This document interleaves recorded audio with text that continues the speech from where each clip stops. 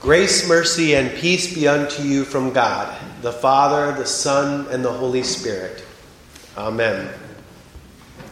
Now, our gospel lesson takes place immediately after Jesus had finished these words.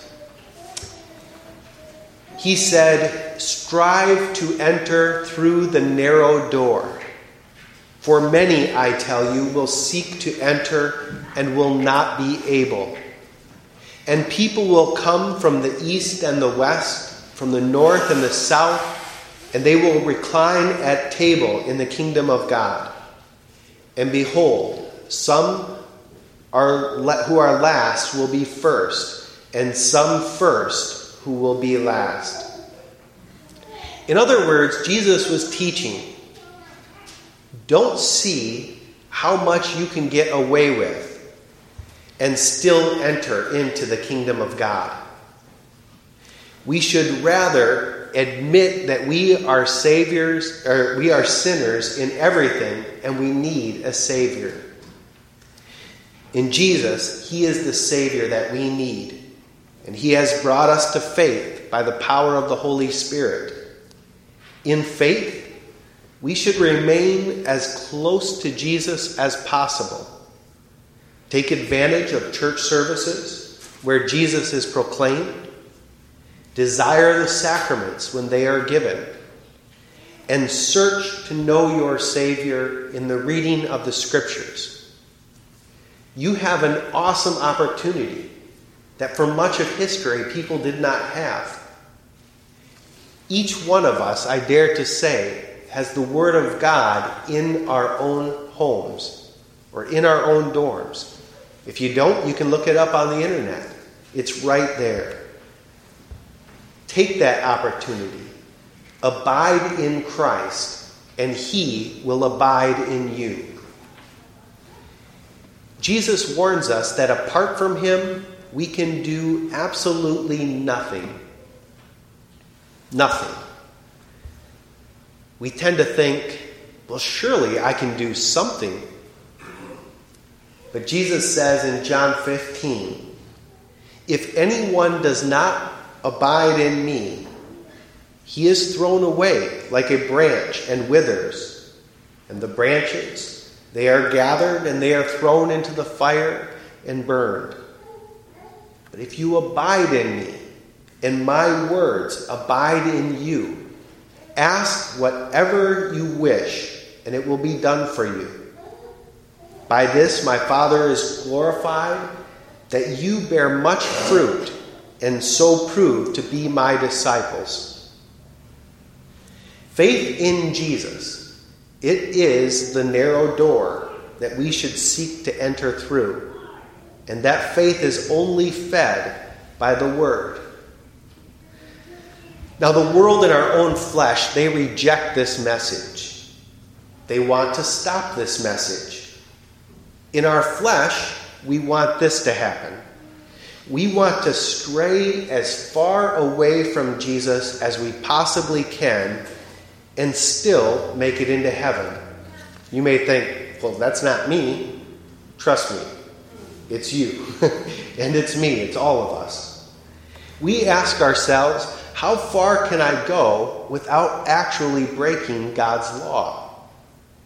So often in catechism classes, I have heard people ask what they can do and not be breaking the commandment. We don't realize that when we're asking that question, we are showing in our hearts that we really want to keep this sin. Does that make sense?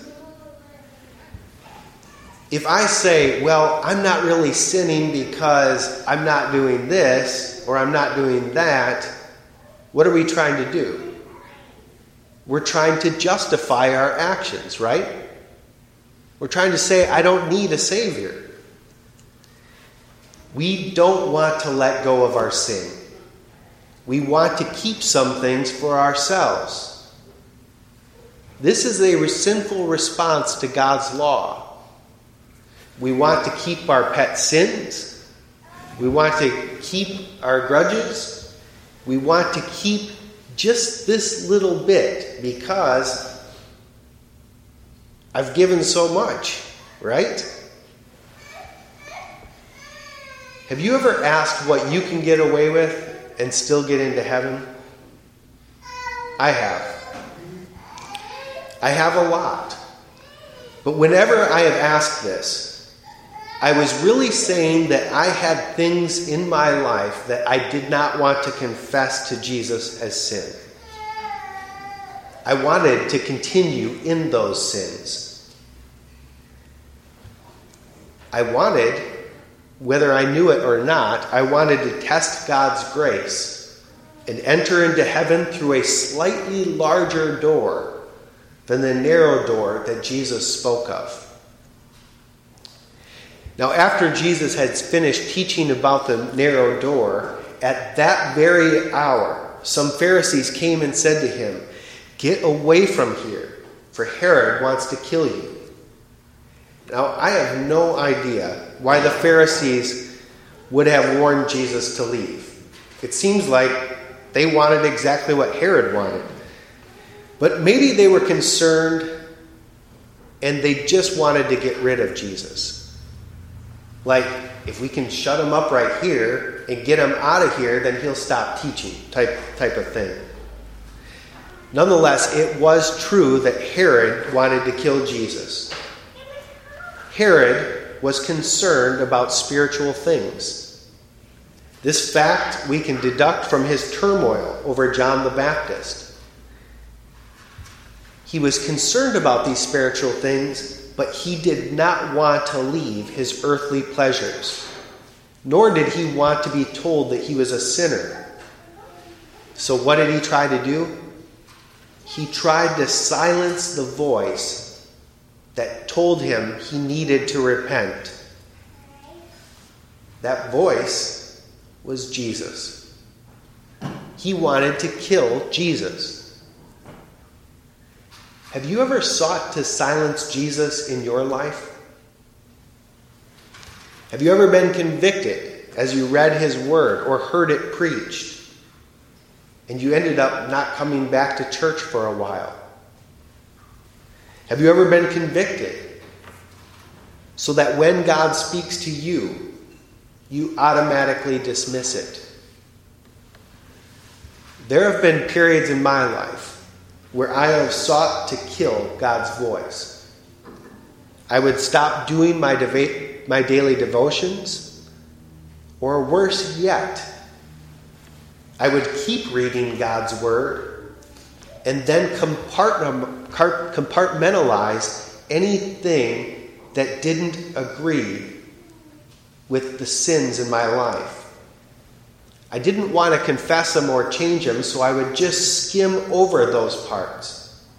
Let me give you an example. If a Bible text told me, "Don't eat the cookie," I would just skim over that Bible text and pretend that it didn't have anything to do with me.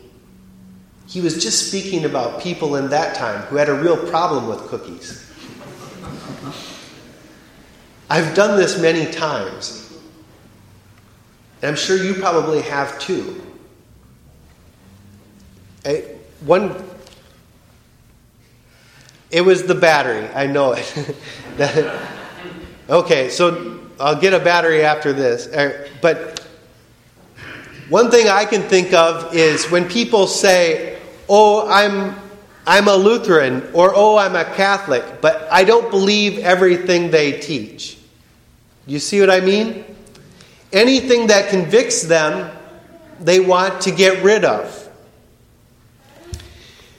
When we do this, we are saying that we want a slightly larger door than what Jesus is giving.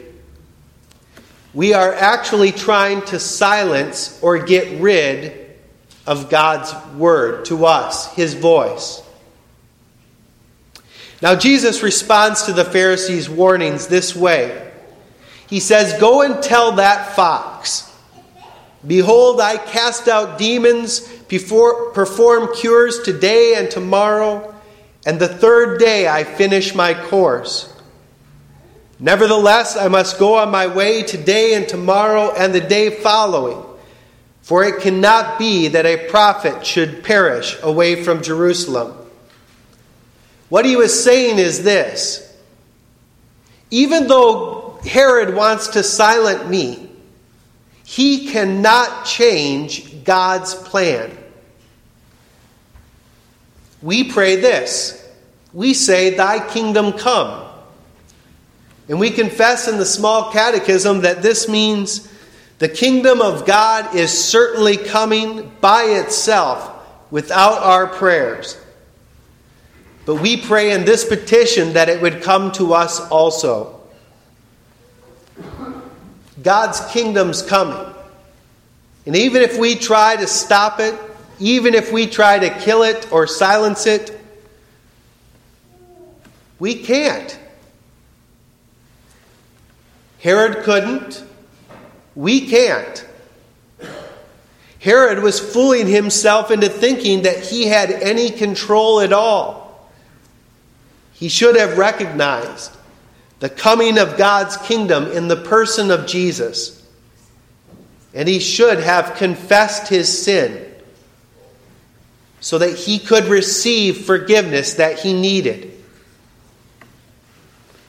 Instead, he boorishly fought against God. We do this too. God's kingdom is coming to us even this morning. God's kingdom comes, we confess, when our Heavenly Father gives us His Holy Spirit, so that by His grace we believe His holy word and lead godly lives here in time and there in eternity. God is sending us His Holy Spirit right now. Through this preaching, His kingdom is coming to you. There's nothing that we can do to stop it. We can either surrender and confess our sins and receive the healing that Jesus died to give us. Or we can fight a losing battle. Try to shut Him up from this area in our lives. We can try to run. But there is no place to hide. And when you think about it, what does He long to give you? There is healing in His wings. Jesus said, "O Jerusalem, Jerusalem, the city that kills the prophets." What does that mean? They tried to shut up God's word. The city that kills the prophets and stones those who are sent to it. How often I would have gathered your children together as a hen gathers the brood under her wings. But you would not. Behold, your house is forsaken. And I tell you that you will not see me until you say, "Blessed is he who comes in the name of the Lord." And even that, it was a false pretext, because 6 days later, or 5 days later, they would kill him. The people of Jerusalem did not recognize that Jesus was coming for their benefit. And when we tried to hold on to pet sins, unforgiveness, all of these things, we're saying, I don't want to be gathered.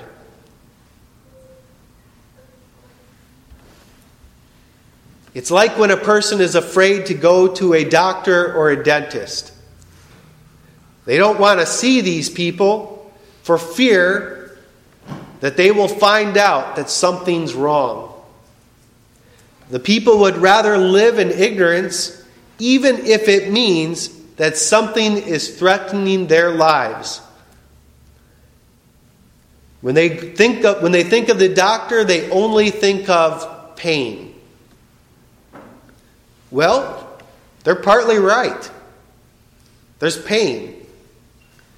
But the pain has to come in order for the healing to take place. It's the same way with Jesus. It's not painless. It's not. Confessing your sin. I remember one period in my life where I ran for so long. The funny thing is, I'd been coming to church every week. The fact is, I was in seminary. But I was running from Him. I was not hearing His word. And I did not want to confess. And I got to that point where the word hit me enough. And I confessed. And it was painful. I wept like a little baby. It's scary to come face to face with your sin. It's easier to run. But if we run, you know what we're doing? We're only hurting ourselves. Jesus wants to gather us as His children, like a hen gathers her brood. He wants to shelter you under His wings, keep you safe. And by His word and by His sacrament, He wants to personally carry you through that narrow door. My prayer for my family, my children, myself, and for you are that we would stop struggling and submit to His loving care. In the name of Jesus, amen.